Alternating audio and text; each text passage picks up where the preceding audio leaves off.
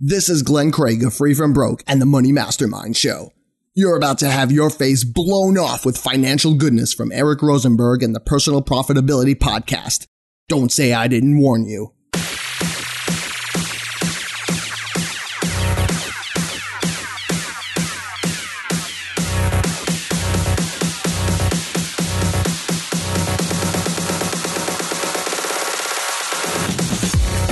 You're listening to the Personal Profitability Podcast, where you'll learn how to earn income, live better, and put your money to work for you.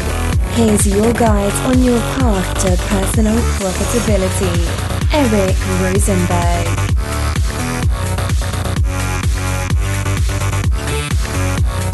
Ladies and gentlemen, boys and girls, children of all ages, welcome back to the Personal Profitability Podcast. I'm your host, Eric Rosenberg, and I'm so excited to have you back here for our fourth episode. And this is going to be our second shorter episode, the Ask Eric episodes, where we're going to feature a reader question and help give him an answer, because that's something that many of you might also be asking. So if you ever do have a question, feel free to go to personalprofitability.com. You can click on the little menu icon at the top, and there's a link to the Ask Eric page, and I will help answer any question you have. So first, we're going to drop into Jeremy, who asked a pretty tax-heavy question, and we'll see if we can help him out. Hey, Eric, I wanted to know, is it possible to file your taxes, get a refund, and then invest in an IRA and amend the taxes to get an additional tax break? Thanks a lot. Well, thank you very much for that great question, Jeremy. Now, to answer that, there's some complicated tax issues in there. So I'm going to bring in a tax expert, my friend Nicole Rosen. She is a certified tax expert and has a great answer for you. So here you go, Nicole. What do you have to say? Hi. So if you're looking to put money into your IRA and you've already filed your taxes, the short answer is yes, you can file your taxes, take the money, do an amendment, and then claim the extra contribution. However, that's not the way I would recommend to do it. The IRS actually allows you to file your taxes and claim the contribution that is not yet done, as long as you absolutely positively promise to get it done by April 15th.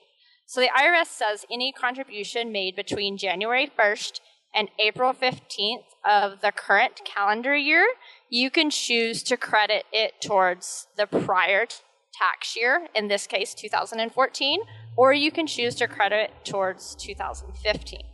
So if you know 100% for sure you're going to take your refund and put it into your IRA, then when you file your taxes, I would recommend filing it as if that contribution has already been made. Great. Thank you so much for that detailed answer, Nicole. Very much appreciated. And if anyone's looking to find you online, where should they go? I blog at financediva.com, and it's spelled financediva.com. And I'm a personal finance blogger, but I focus on credit and taxes, because that's what I do during tax season. Is I'm a manager for a national tax company, and I deal with a lot of IRS issues and file thousands of taxes. Well, thank you for that great detailed answer, Nicole, and I hope that's helpful to you, Jeremy, and everyone else listening. I actually learned something new. I didn't know you were able to file your taxes, assuming you're going to make that deposit, as long as you do it by the cutoff in April. So now I know you can do that. But one thing I wanted to bring up and encourage you, Jeremy, and anyone else who's taking advantage of IRAs and Roth IRAs, is try to make those deposits as early in the year as possible. Because if you do that, you have that whole 12 months, or if you're going to do it after the calendar year ends, so making a 2015 deposit for the 2014 year, which is totally allowed by IRS rules, and I would recommend that over not making a contribution at all. But if you are going to make a contribution, I'd encourage you to make that as early in the year as possible. So let's say you're making it in January, or let's actually use this year. So let's say you want to make your deposit in February 2015, this month, and that will be for the 2015 year. If you wait, you could deposit it a year from now, but if you do that, you're losing out on 12 months of market growth. And I'm not a big fan of timing the market. I think that's kind of like gambling. So rather than try to time the market, it's better to make your investments as early as possible and invest them in a pretty conservative type investment like an S&P 500 index fund. That's what Warren Buffett recommends. Or maybe a target date fund. That's what I have in my wife's Roth IRA and a big portion of my own IRA. So there's lots of ways you can choose to invest it, but you want to make sure you do that as early as possible.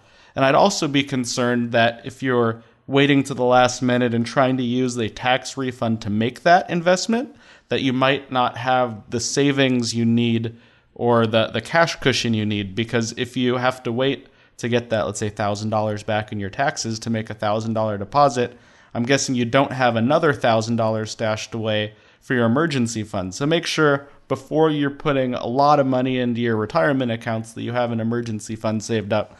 I'd say for most people, $5,000 is a pretty good target. Mine's a bit bigger, but that's important to have some kind of cushion just in case something bad happens.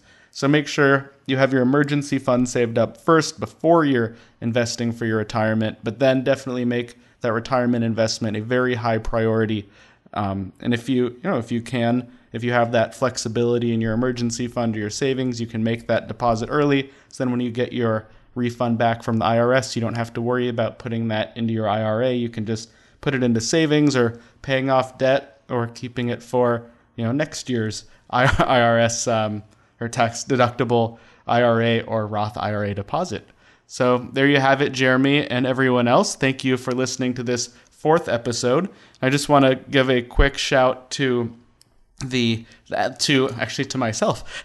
We just made it into the iTunes store, and I'm very excited about that. So hopefully we'll get lots of new listeners. If you are one of those who found us through the iTunes store, welcome. One thing I'd like to ask of you, if you have the opportunity and you've enjoyed what you've heard here on the Personal Profitability Podcast, please just take a few seconds and give me a review in the iTunes store. Hopefully I've earned a 5-star review from you, because those reviews and ratings really do mean a lot. It helps get this podcast out to lots of other ears and helps me grow so I can keep giving you great blog posts and podcasts, and I'm working on some new videos. So I have lots of great stuff in store, and your support just takes a few seconds, doesn't cost you a cent, means the world to me. And also, if you love it, please take a moment and share it with a friend.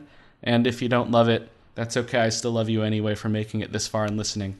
So thank you very much for listening to the 4th episode of the Personal Profitability Podcast, and I will talk to you next time.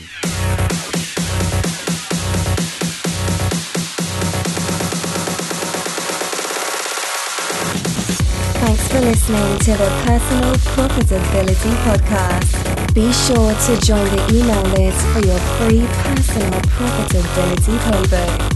If you enjoyed this episode, please leave a rating on iTunes or share it with a friend.